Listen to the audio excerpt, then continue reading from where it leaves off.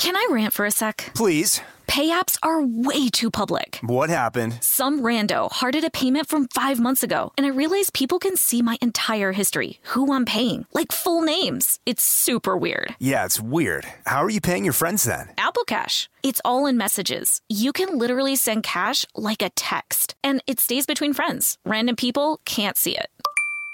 Did you just pay me $1 on Apple Cash? Shh. Services are provided by Green Dot Bank. Member FDIC. Terms apply. Whether this is her first Mother's Day or her 40th, she deserves more. Shop tons of stunning on-trend jewelry for every budget at Diamonds Direct. Diamond fashion jewelry, beautiful birthstones, everyday pearls starting at just $200. Commemorate the real loves of her life with a gorgeous pendant featuring the birthstone of the one who made her mom. This Mother's Day, Diamonds Direct is everything you need to say thank you. Diamonds Direct. Your love, our passion. Online at diamondsdirect.com.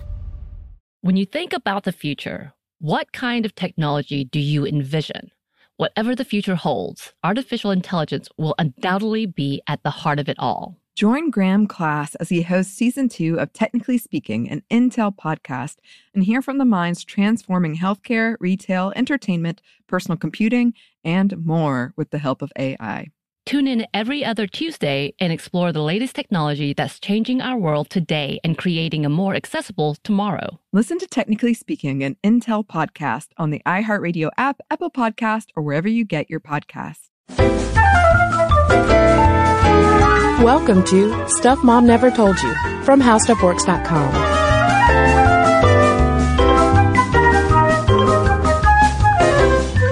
Welcome to the podcast. I'm Kristen. And I'm Carolyn. And as this podcast is airing, Caroline, you and I will be in California. Sunny California, wearing shorts and halter tops, sunglasses, riding in a convertible. With a giant, large-brimmed hat blowing in the wind. That's right. None of that is actually happening. Yeah, none of that is actually happening. But we are excited to be going to Los Angeles for the Makers 2014 conference, which essentially is a gathering of powerful, slightly intimidating women. And we have the privilege of going and hanging out with them for a couple of days.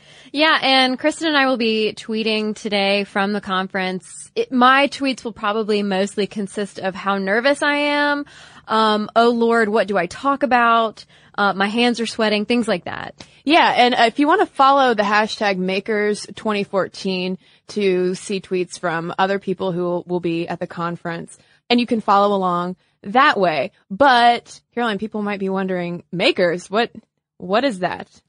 Yeah, Makers is actually, we have cited it on the podcast before, talking about very important women, but it's basically this digital video initiative to kind of raise awareness about some incredible women and the contributions they've made to our society at large.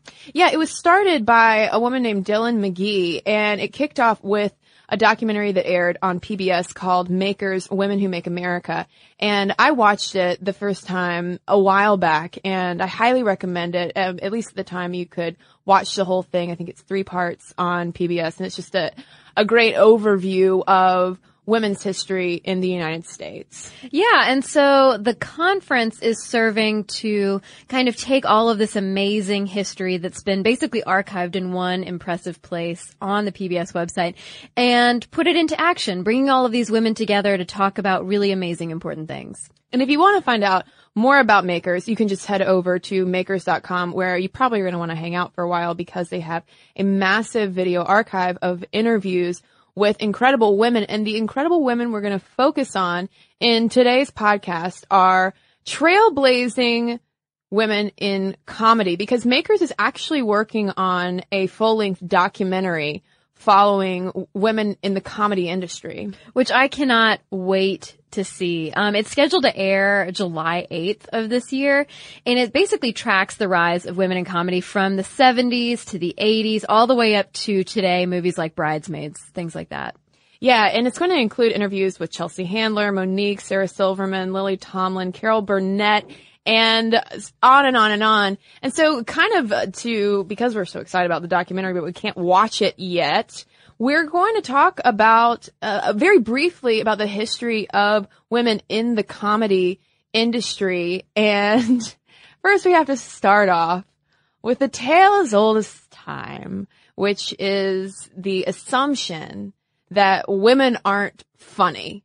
We are not funny. Right. And I think you can bust this myth with just common sense. You don't even have to bring up funny women or list funny women. You don't even have to look at anything like that. It's so easy to think about the fact that women traditionally are supposed to be in a more submissive role, right? We're supposed to be a little more polite, a little more quiet. Men are the ones who are supposed to get up in front of people and be funny, and they can be loud and they can be dirty. And so if women never had the chance to get up and be funny, which they finally started doing in the 50s, 60s onward, there was no way they could disprove that. But the most recent horrible opinion column, basically, about this topic was the big one in 2007 from the late Christopher Hitchens. Yeah, he wrote a piece for Vanity Fair called Women Aren't Funny. And in pretty much any article that you read today talking about women in comedy, you hear about two things. You hear about Christopher Hitchens, Women Aren't Funny, Vanity Fair piece, and then Bridesmaids. Mm-hmm. Every single time. And in a nutshell, Hitchens says that women aren't funny because of our more maternal natures. Evolutionarily, we just don't have a capacity for humor because we are, like you said, more submissive and are more kind of self-protective. And I don't even care to go in depth on it because the funny thing, is that Hitchens' idea is by no means new, even though it got so much attention that people are still talking about it all the time. But hey, let's go back to, 1842, shall we? What happened in 1842? Well, Caroline, in 1842, a contributor to Graham's Magazine, an esteemed publication, I'm sure, claimed, quote, "There is a body and substance to true wit with a reflectiveness rarely found apart from a masculine intellect. The female character does not admit of it." Interesting. Yeah, and in 1901, Harper's Bazaar asked, "Have women a sense of humor?" Well, that is so original, Hitchens. Not to disparage the work of someone who is no longer with us. I think it's okay to disparage it. Isn't that incredible, though? That's 1901, a Harper's Bazaar article basically positing the exact same thing. And by the way, these are old magazine pieces were cited in Kristen Anderson Wagner's Have Women a Sense of Humor? Comedy and Femininity in Early 20th Century Film. And beyond the Harper's Bazaar article, there are other citations, for instance, in 1909, a newspaper saying that, quote, "You do not find much in women to arouse your sense of humor. Measured by the ordinary standards of humor, she's about as comical as a crutch, or as comical as a tampon." So what is it, though? I mean, because, I can understand how in 1909 women might have been seen as humorless compared to today, but I feel like everyone in 1909 would have been humorless compared to today. My stereotype of that era is generally that everybody was coughing uncomfortably all the time. Kind of the way my dad does when something racy comes on TV. Yeah. I just imagine early 20th century, late 19th century, just everybody doing that all the time. Yeah, in my mind's eye, it just looks like a daguerreotype where it's all sepia tones. Yeah, everything is Ken Burns' The Civil War. But Anderson really eloquently nails how the late 19th century femininity constructs that we then hear bleeding into those articles in the early 1900s are at odds with comedy, because during the Victorian era, you have this thing called the cult of true womanhood arising. And Anderson writes, "The inherently aggressive nature of comedy is also diametrically opposed to the cultural idea of femininity as defined at the turn of the 20th century, with its emphasis on submissiveness, deference, and passivity. Comedians deliver punchlines and kill their audience." I mean, do you agree? Do you agree that comedy is opposed to the traditional idea of femininity? Yeah, I think it is, because when even today for funny women on stage, there's still this, even though we're breaking out of it more and more, there's still these questions of how pretty can you be?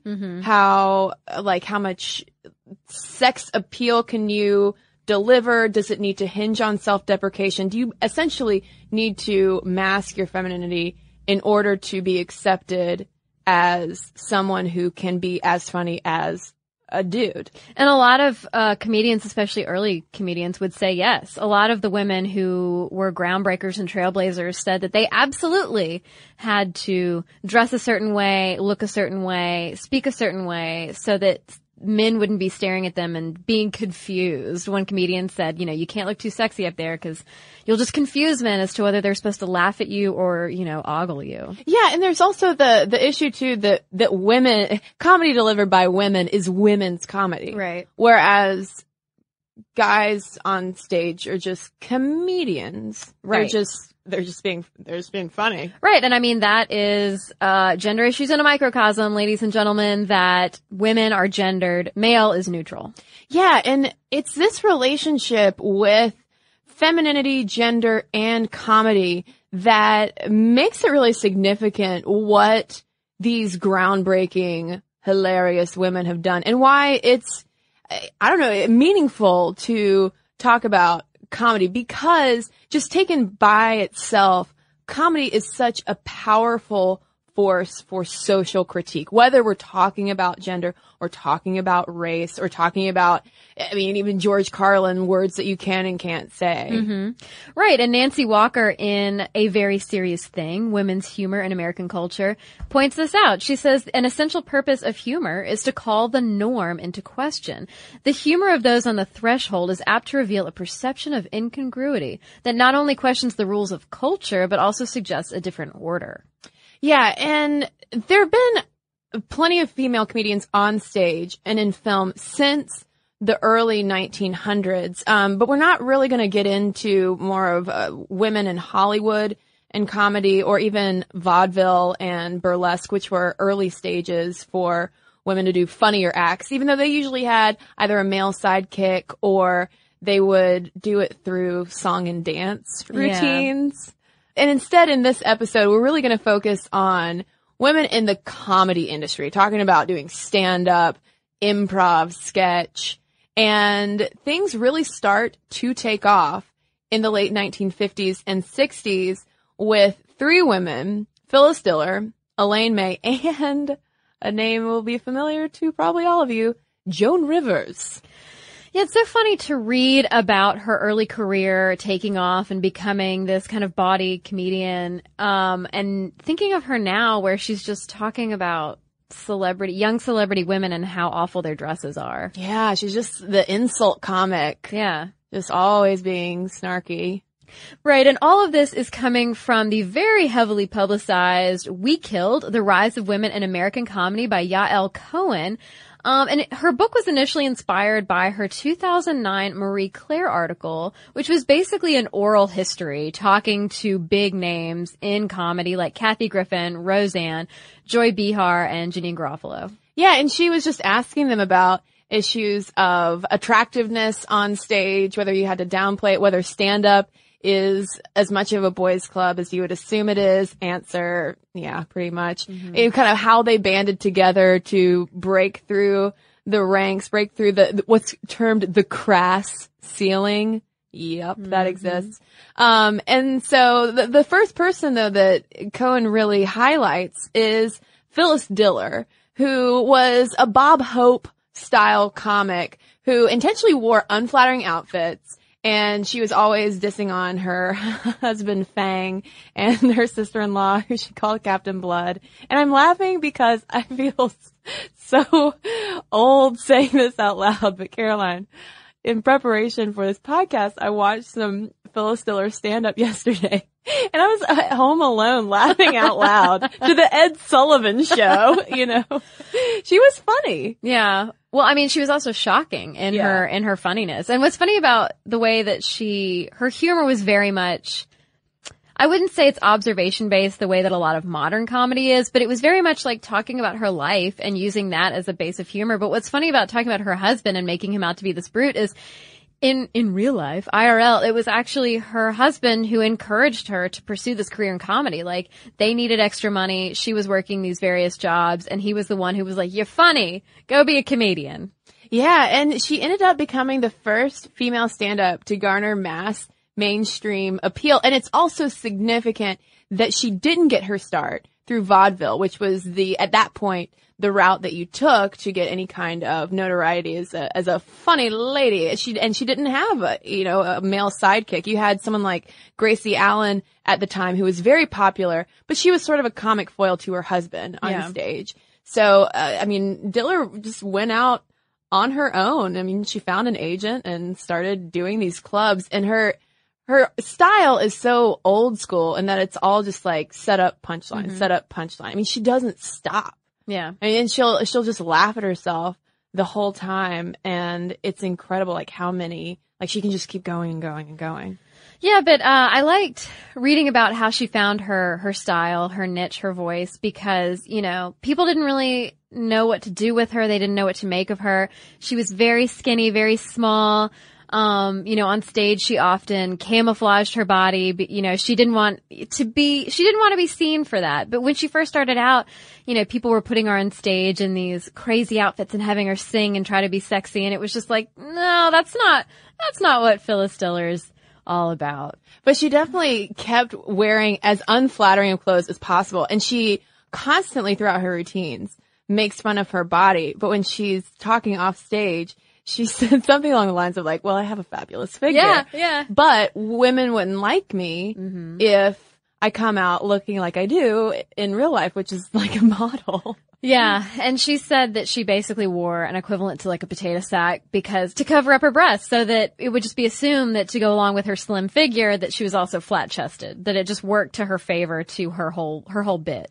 Yeah. And so just sort of as a sign of the times, when she was starting to really make a name for herself, Cohen cites a 1961 review in the New York Times, which says, Phyllis Diller, who was installed for a 4-week run at the Bonsoir in Greenwich Village, is the leading member of that rare breed of nightclub entertainer, the female stand-up comic. But don't you think you would still hear something like that today? Yes. Yeah. Yeah. Absolutely. Because I feel like somebody like Sarah Silverman would be discussed in this exact same manner or tone. Like the way, I won't go off onto a whole Sarah Silverman thing, but just the way that she was talked about at that roast. I can't even remember who it was for. Was it Charlie Sheen? But anyway, like everybody who got up there and who picked on her was picking on her age. It was like a very wow, that's the only joke you have to make about this particular person who happens to be a woman. Good job, everybody. Yeah. Yeah. I mean, it's incredible how much progress has been made.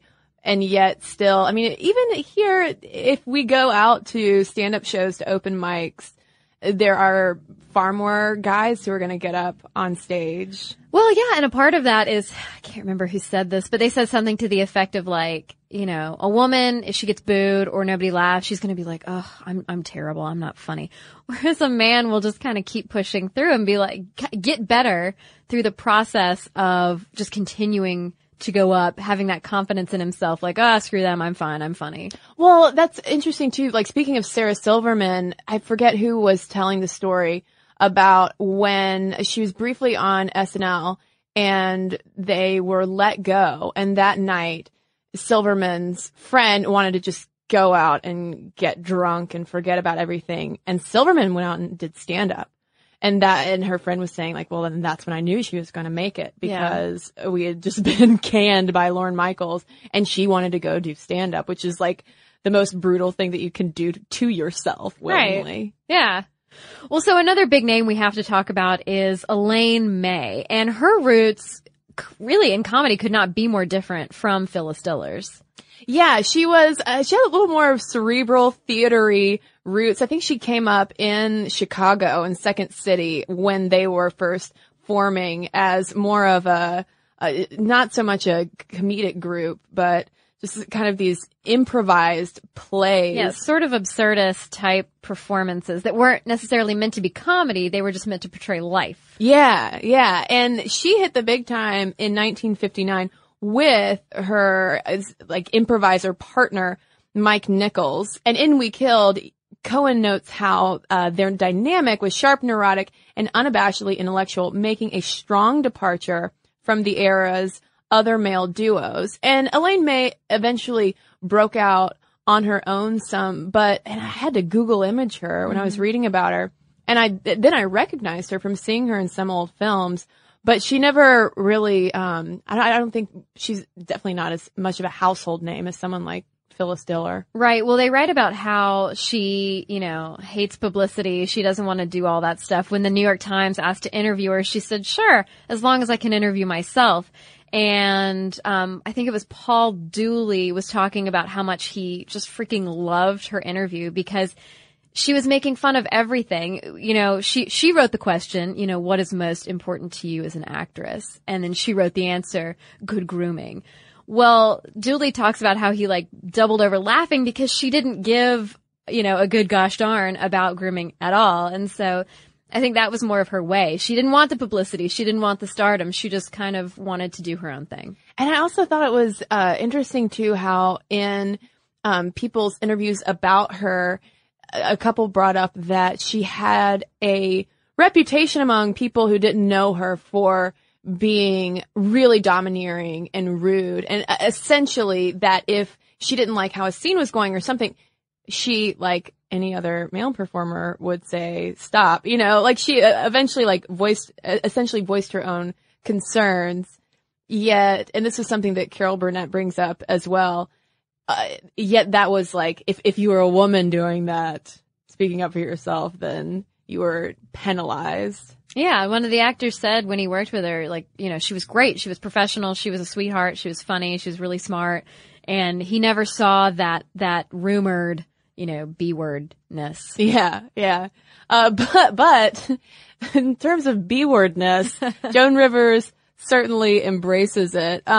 She comes along a little later on after Diller and Elaine May have made a name for themselves, and she becomes really the first female comic to kind of air her laundry about being a single woman with a mom who wants her to get married yesterday.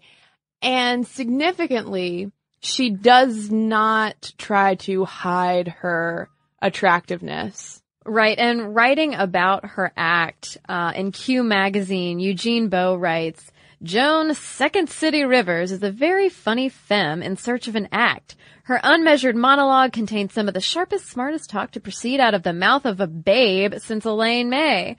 Female comics are usually horrors who de-sex themselves for a laugh. And so this writer sounds so relieved that there is a woman who's good to look at while she's talking. Yeah, and I also went back and watched some Joan Rivers stand-up.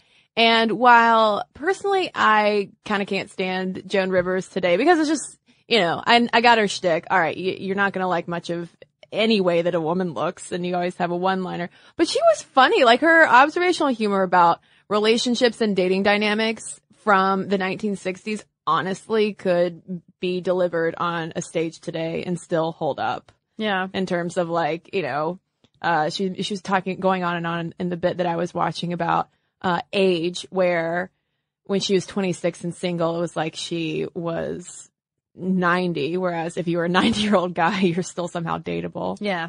Those kinds of things. But So we've been doing all of this talking about some amazing trailblazers in comedy, and we're going to talk about a few more when we come back from this quick break. Can I rant for a sec? Please. Pay apps are way too public. What happened? Some rando hearted a payment from 5 months ago, and I realized people can see my entire history, who I'm paying, like full names. It's super weird. Yeah, it's weird. How are you paying your friends then? Apple Cash. It's all in messages. You can literally send cash like a text, and it stays between friends. Random people can't see it.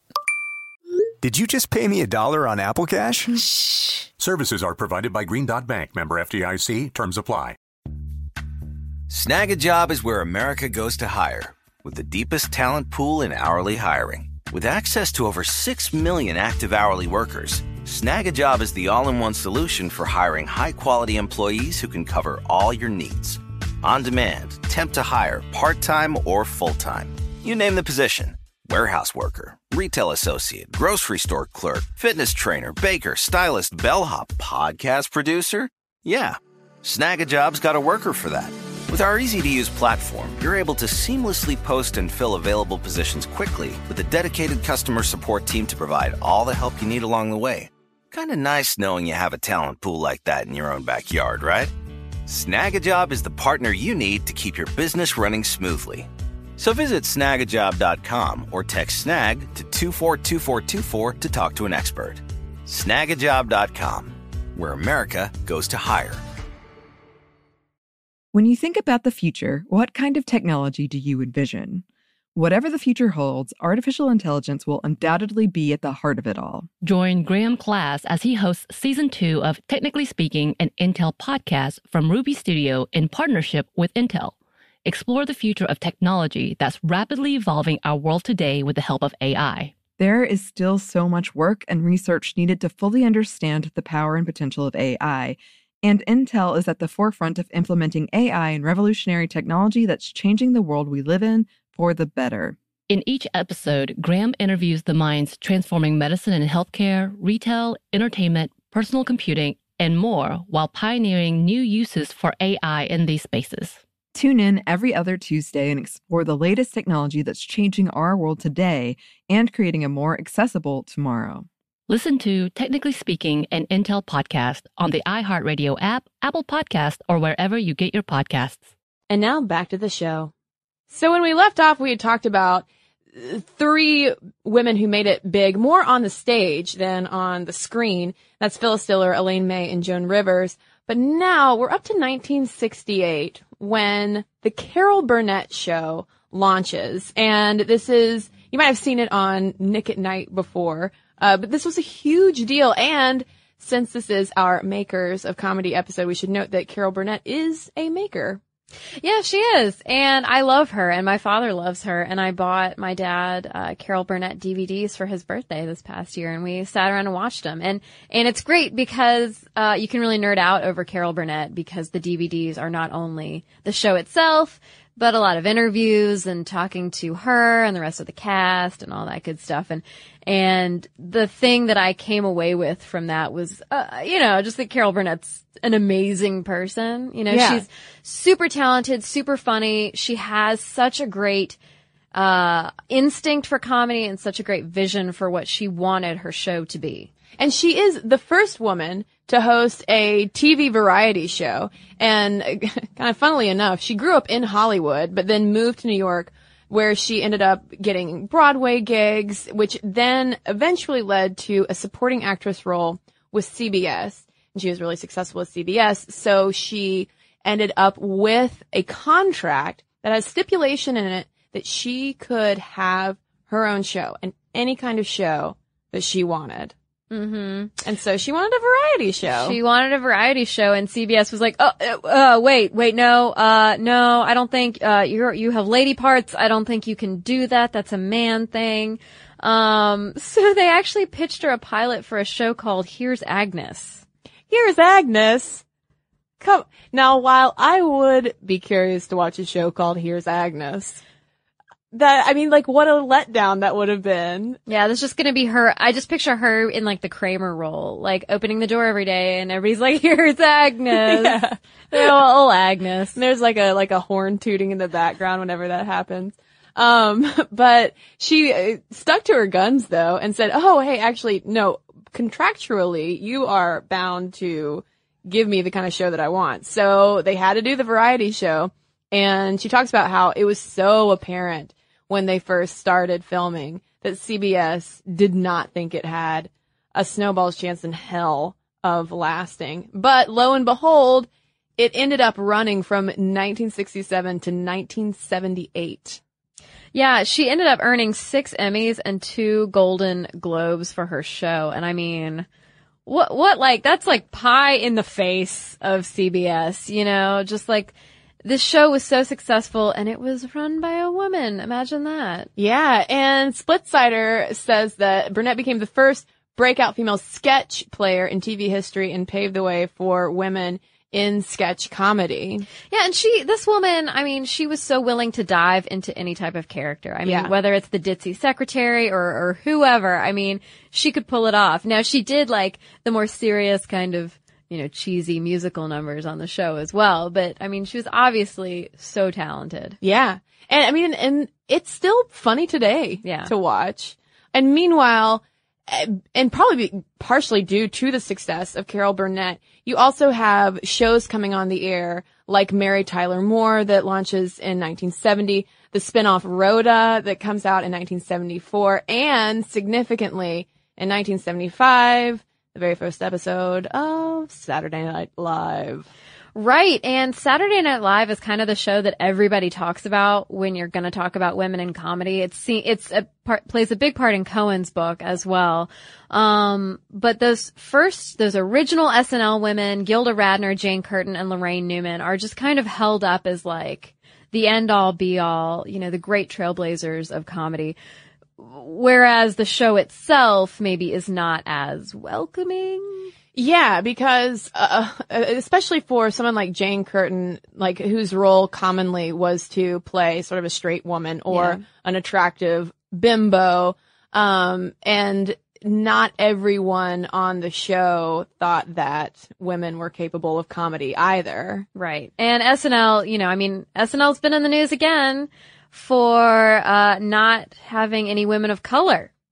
And so they recently hired 2 African-American lady writers and an actress. So there's that. Yeah. So Cher Zamata, it must have been so intimidating for her to premiere on Saturday Night Live because the entire internet was talking about her being the first Black woman hired since Maya Rudolph left, 6 years ago. And it's almost like the entire weight of Black women in comedy was placed upon her shoulders. Yeah, well, I mean, it's the same thing that you said earlier about, women apparently can't, the stereotype is that women can't speak for everyone, that only men can speak for everyone. And it's the same thing that, surely Black women can't speak for all people. That's so strange. What a strange notion. They're not only women, but they're Black, and that is weird. Yeah, I mean, they're even more marginalized. I mean, talk about having a tough road to hoe in comedy, not only, as women, but also as women of color, where even more so it's assumed that their, comedic worldview is going to be too narrow or something like that. But which is mind-blowing of the fact that one of the reasons why SNL started searching desperately and quickly for a Black comic is that Kenan Thompson, who is a Black comic on Saturday Night Live, basically said, "Oh, listen, I'm not going to play any more Black women on the show because I'm sick of it." Fair enough. But then he said, "Well, and they can't bring any women on to because there aren't enough who are prepared to do this."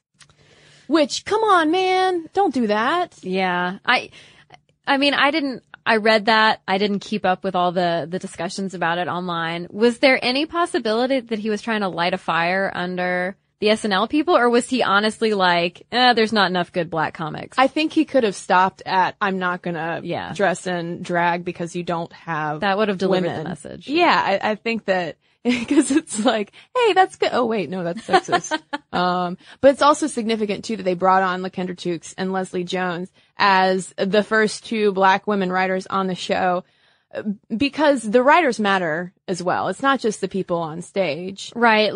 One writer pointed out that, when they had Kerry Washington host, it's like the only roles they wrote for her were Black women. There were no kind of quote unquote race neutral characters. She was Oprah. She was Michelle Obama. She couldn't just be like a woman being funny. And they didn't even do a Scandal parody. Yeah. What? Yeah. That's also just surprising. Well, so, to bring this episode full circle, we mentioned Bridesmaids at the top of the podcast being like the one counterpoint that humanity has against the women aren't funny argument. And I have to say, as funny as Bridesmaids was, as fantastic as Kristen Wiig and her whole crew is, I'm so over that argument. I'm so over people holding up Bridesmaids as like, oh no, wait, but look, women are funny. No, screw you. Why does Bridesmaids have to be the only sole example of women being funny? Well, I think it's significant that if anything, it put some dollars behind this argument that not only are women funny, but people will also pay to go see them. Yeah. Because by its 5th week, it ended up surpassing the all of the profits for Knocked Up. Right. So I think that's good. But like you, I am tired of, and I'm sure Kristen Wiig probably is too, tired of Bridesmaids always being held up and referenced as, it's like, okay, but yeah, we get it, but what's next? Yeah. We got to keep moving forward. And I think so you and I, the queens of comedy. But I do think that things are moving forward, even with like the hire of Sashir Zamata, even with us seeing more female driven sitcoms, and even just the existence of Tina Fey and Amy Poehler being at the places that they are in their, Hollywood, not just comedy.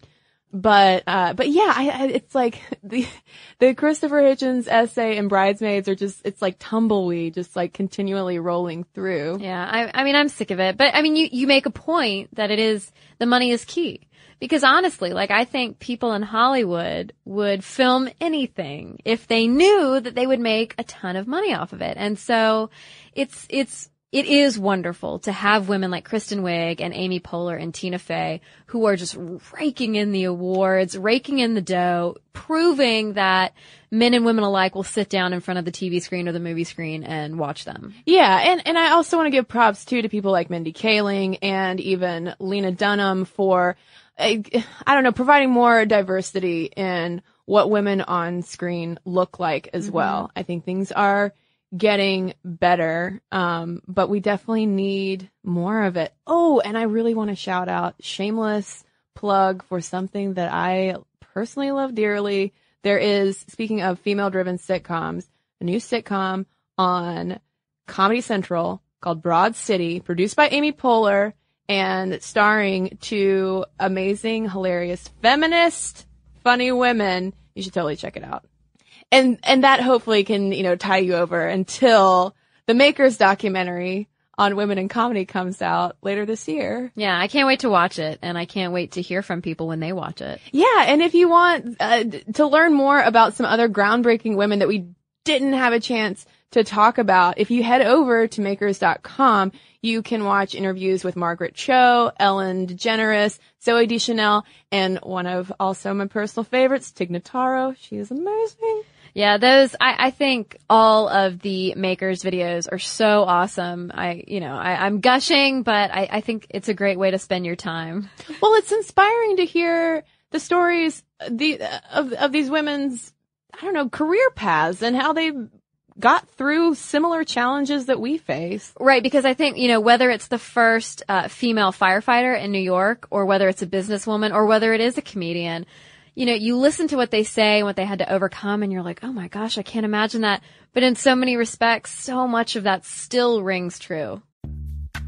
Snag a Job is where America goes to hire, with the deepest talent pool in hourly hiring. With access to over 6 million active hourly workers, Snag a Job is the all-in-one solution for hiring high-quality employees who can cover all your needs. On demand, temp to hire, part-time or full-time. You name the position. Warehouse worker, retail associate, grocery store clerk, fitness trainer, baker, stylist, bellhop, podcast producer. Yeah, Snag a Job's got a worker for that. With our easy-to-use platform, you're able to seamlessly post and fill available positions quickly with a dedicated customer support team to provide all the help you need along the way. Kind of nice knowing you have a talent pool like that in your own backyard, right? Snag a Job is the partner you need to keep your business running smoothly. So visit snagajob.com or text snag to 242424 to talk to an expert. Snagajob.com, where America goes to hire. When you think about the future, what kind of technology do you envision? Whatever the future holds, artificial intelligence will undoubtedly be at the heart of it all. Join Graham Class as he hosts Season 2 of Technically Speaking, an Intel podcast from Ruby Studio in partnership with Intel. Explore the future of technology that's rapidly evolving our world today with the help of AI. There is still so much work and research needed to fully understand the power and potential of AI, and Intel is at the forefront of implementing AI and revolutionary technology that's changing the world we live in for the better. In each episode, Graham interviews the minds transforming medicine and healthcare, retail, entertainment, personal computing, and more while pioneering new uses for AI in these spaces. Tune in every other Tuesday and explore the latest technology that's changing our world today and creating a more accessible tomorrow. Listen to Technically Speaking, an Intel podcast on the iHeartRadio app, Apple Podcasts, or wherever you get your podcasts. Focus Features presents Back to Black. I want people to hear my voice and just forget their troubles. Experience the music and her story. Know this, I ain't no Spice Girl. Like never before. That's my daughter. That's my Amy. On the big screen. I want to be remembered for just being me. Amy Winehouse, Back to Black, directed by Sam Taylor Johnson. Rated R, under 17, not a minute without parent. Only in theaters May 17th. Yeah. So I would definitely recommend going over to makers.com. But we also want to hear from listeners about your favorite women in comedy, because I know that we by no means offered a comprehensive list. So write to us, tweet us at Mom Stuff Podcast, hit us up on Facebook, let us know who some of your favorites are, and maybe we can put together a gallery or something like that on stuffmomnevertoldyou.com to share in all of the lady funniness together. How's that grammatically? Perfect. Is that good? Flawless. Awesome. Well, we've got a couple of letters to share with you right now, in fact. Well, I've got an email here from Shelby about our Stuck on the Sidelines podcast. She writes, "Hi, Kristen and Caroline. I'm a new listener to your podcast and have come to believe we'd be great friends." Excellent, Shelby. She writes, I just listened to your Stuck on the Sidelines podcast and was surprised you didn't mention sports anchor Erin Andrews. She's super smart and got her big stardom on ESPN College Game Day. She is, of course, beautiful, but also smart and holds her own among the many men she works alongside in anchoring football games and baseball games. Her latest post-game interview with Sherman from the Seahawks is one of the many examples that Erin displays of her composure and ability to deal with the loud and obnoxious moments male athletes can pose. She also says another clip worth checking out is when Coach Chip Kelly of the Oregon Ducks came to her defense and told a few college guys to, quote, shut up when she was trying to interview him. She is well respected by coaches and athletes alike.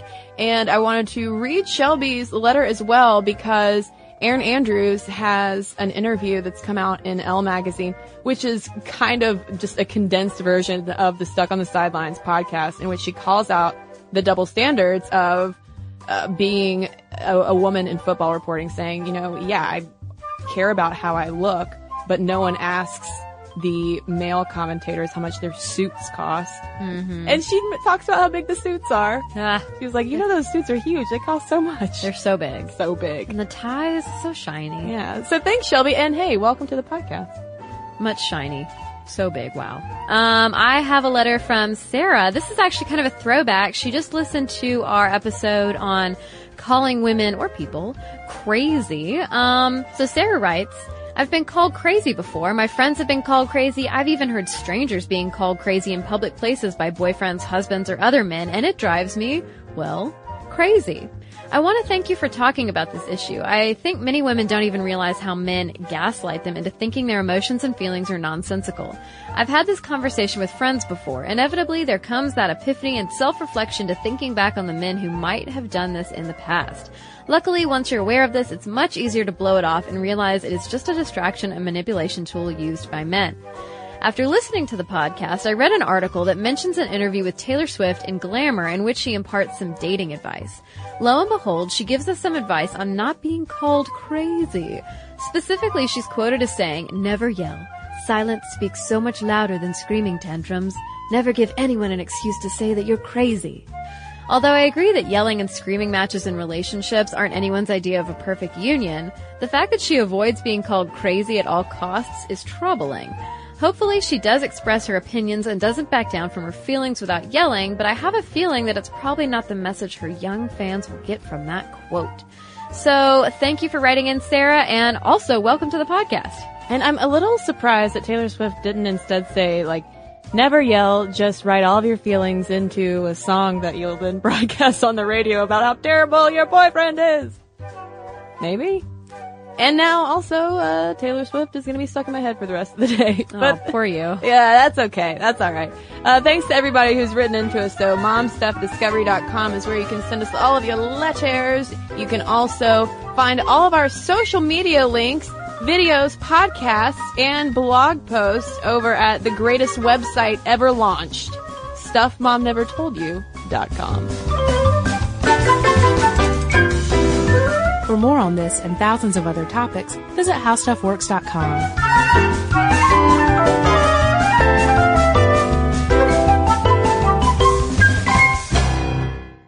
This episode of Stuff Mom Never Told You is brought to you by Lynda.com. Lynda.com offers thousands of engaging, easy-to-follow video tutorials taught by industry experts to help you learn software, creative, and business skills. Membership starts at $25 a month and provides unlimited 24/7 access. Try Lynda.com free for 7 days by visiting Lynda.com/momstuff. This episode is brought to you by Pedigree. If you've been looking for love at first sight, it is closer than you think. It can be found at your local shelter. So this June 7th to 9th, join the Pedigree Adoption Drive, and the Pedigree brand will reimburse your dog adoption fees nationwide. Pedigree knows that bringing a dog into your home not only opens their heart, it can open yours too. Visit pedigree.com/adoption-drive to learn more about the adoption drive and to see full terms and conditions. Xfinity has free premium networks for everyone this month, no matter what kind of entertainment you love. Addicted to true crime? Catch killer cases and more spine-tingling shows on A&E Crime Central. Crave adventure? Explore Asian action movies on Hi-Ya. Searching for something extreme? Check out skating, snowboarding, and more on Fuel TV Plus, the global home of action sports. And find crowd-pleasing bops on iHeartRadio's Hit Nation playlist. There's new free shows and movies to love every week. Say free this week in your Xfinity voice remote. Live Nation presents Concert Week. Now through May 14th, get $25 tickets to over 5,000 shows. That's up to 75% off a summer full of your favorite artists like 21 Savage, Alanis Morissette, Cage the Elephant, Celeste Barber, Dierks Bentley, Fade, Hootie and the Blowfish, Janet Jackson, Kidz Bop Kids, Meghan Trainor, Peso Pluma, Sarah McLachlan. Get tickets to more than 5,000 summer shows for just $25. Until now through May 14th. Visit LiveNation.com/Concert Week to learn more and plan your summer with Sean Paul, Sum 41, 30 Seconds to Mars, and Two Door Cinema Club.